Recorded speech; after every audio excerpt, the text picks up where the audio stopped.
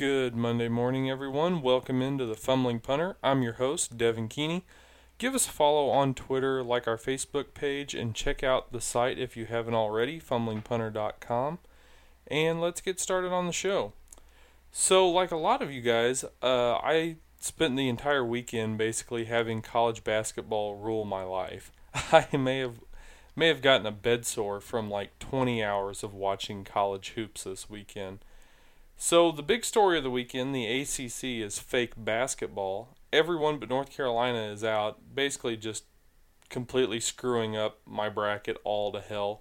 Arkansas did give them all they wanted in that game yesterday. The Hogs played really well, really challenged North Carolina. Some people said that I was crazy to take Arkansas over Carolina, but you know, it was a close game. It was that missed three away from that being a tie ball game with like 8 seconds left. So Arkansas played really well, really gave North Carolina all they wanted, and the rest of the ACC just got pummeled.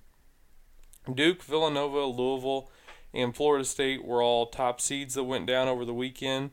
And other than Florida face-stomping Virginia, Xavier murdering Florida State, we had some good games in the second round. The Oregon game last night was a really good game. The USC game was another great game. And so we got to see a lot of really good basketball over the weekend. And yes, I do call it the second round, as I always have, because calling the play-in games the first round is dumb. It's 4 games, 2 games of 16 seeds match up, and 2 of 11 seeds match up. That is not the first round. It never has been, it never will be. I will always refer to those as the play-in games. Now, for Richie, our loyal listener, the Kansas game ended up being a blowout, but that was a close game for about 30 minutes, but in the end, Kansas just had too much talent for Michigan State. They haven't needed any of those home cooking calls yet, but I'm sure going to play the Sweet 16 and Elite 8 in Kansas City that they're going to get more than enough home cooking calls, so get ready to see it. Now, let's get into one of my favorite things about our Monday shows. Let's get into the 3 things I liked from the weekend. Number 1 is Bo Ryan's Wisconsin Badgers. Nigel Hayes and company knocked off the defending national champion Villanova and has made it 4 straight Sweet 16s. What Ryan's been able to do year in and year out at Wisconsin, where they're not getting a lot of McDonald's All-Americans, he's kind of, Frank Kaminsky, I think, had 2 offers when he was there, Wisconsin and Northern Illinois. And so the fact that he's not getting these guys that are one-and-dones, he's really developing his players and building his program.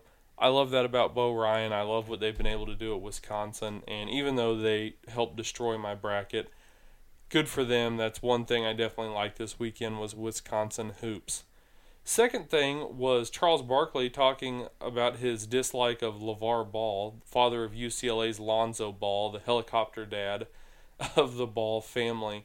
You have to love Big Chuck. He keeps it real, starting another feud and just saying it like it is. So basically the latest LeVar Ball saga was he said he could beat Michael Jordan in one-on-one back in his heyday. Now, granted, his kids are good basketball players, mostly Lonzo. I plan on getting into this here a little bit later, probably around the NBA draft time. But LeVar Ball just never shuts the hell up. He said that he wants Lonzo to play for the Lakers. All 3 of his boys are going to be one-and-dones, which is not true. Lonzo's probably the only one good enough to be a one-and-done and go play in the NBA. I mean, you can be one and done. That doesn't mean you have to be an NBA player, but I think that's kind of the goal there. So I like Big Chuck calling him out. And the third thing that I liked this weekend was SEC basketball. For all the hatred for like the past decade of the conference and their basketball ability, it's more really their envy, everyone else's envy of the SEC dominance in football, which we all know is a real thing. And the SEC is sending 3 teams to the Sweet 16, more than the ACC and the Big East. Arkansas also played North Carolina very well in that game. And Vanderbilt would have been into the second round had it not been for that extremely dumb call we talked about on the show on Friday. And so SEC playing good basketball. I knew it would happen eventually, They historically they have had some good teams in the conference, and this year Florida had played really well. Kentucky's good, and then South Carolina has had a great season, and they were able to beat Duke last night. So a side note of what I liked over the weekend, our gambling picks are back, and they are absolutely on fire. Now, we don't condone illegal gambling activity, but love the picks of the games and kind of watching the spreads and see what those are like, and telling you guys what our picks would be. But after a little hiatus, we came out firing with Easy-E before I took over in the second round. We combined to go 13-3-1. Find a pay sportsbook that gave out that good of picks, 13-3-1, and we absolutely killed it for free.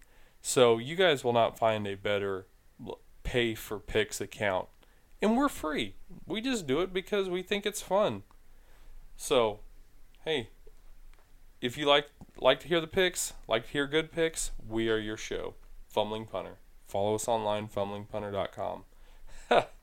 So, on to what I didn't like from this weekend, that damn crying kid from Northwestern. Did anyone else see this? During the Northwestern and Gonzaga game, Gonzaga was up by I think 7, and CBS kept showing this kid in Northwestern gear just bawling his eyes out. And, if it's a tough loss at the end of the year and, there's a kid sitting there and he's just kind of sobbing, you feel bad for him. This was not one of those kids. It was a 6-point game, there was a foul called, and this kid is just absolutely bawling.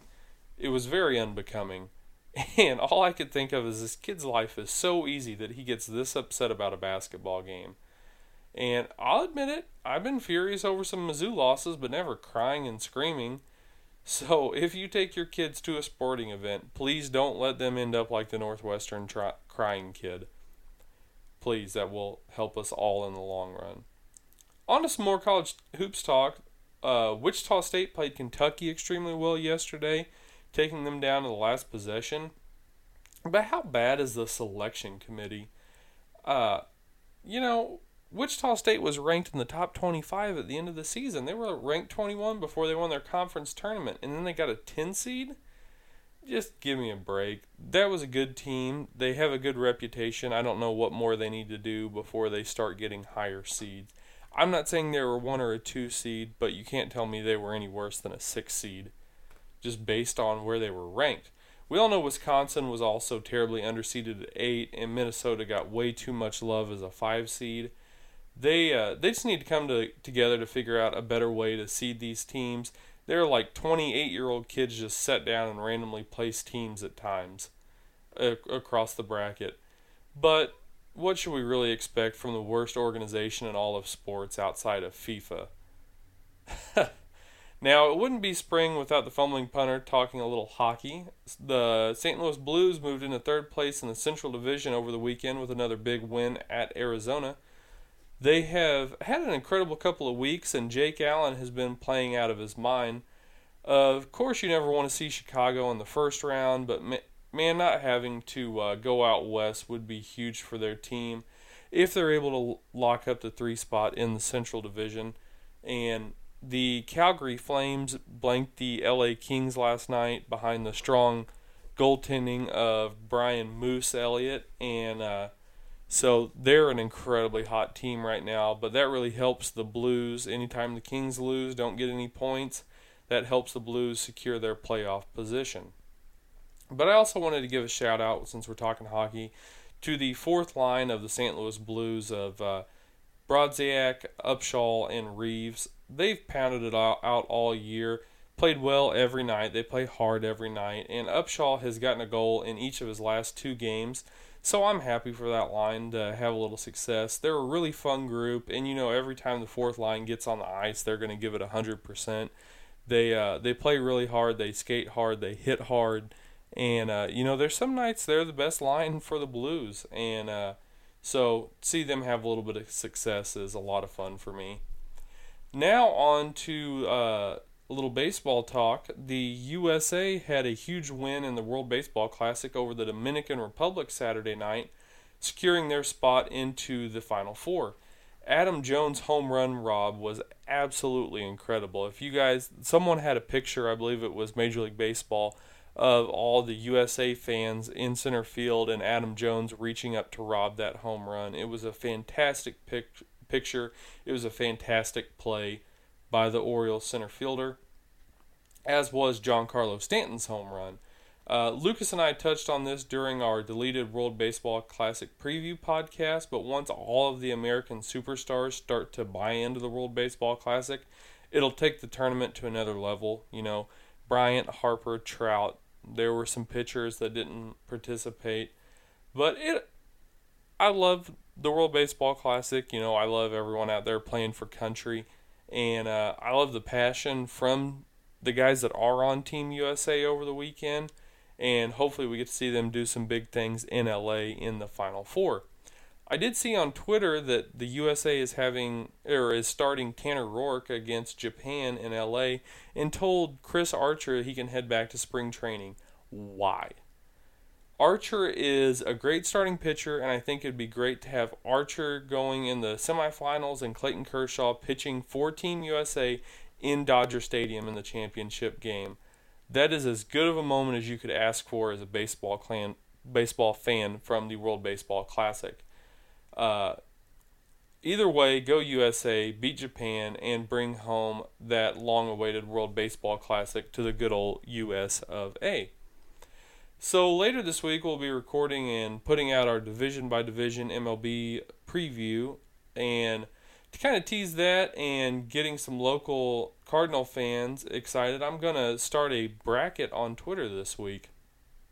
Since everyone's NCAA bracket has gone to hell, I'm letting out the random Cardinal player jersey bracket over the next week. 64 random current and former St. Louis Cardinal players. I want the fans' vote, and if we can get a good total for the finals, I will buy a personalized jersey of the winning player's name.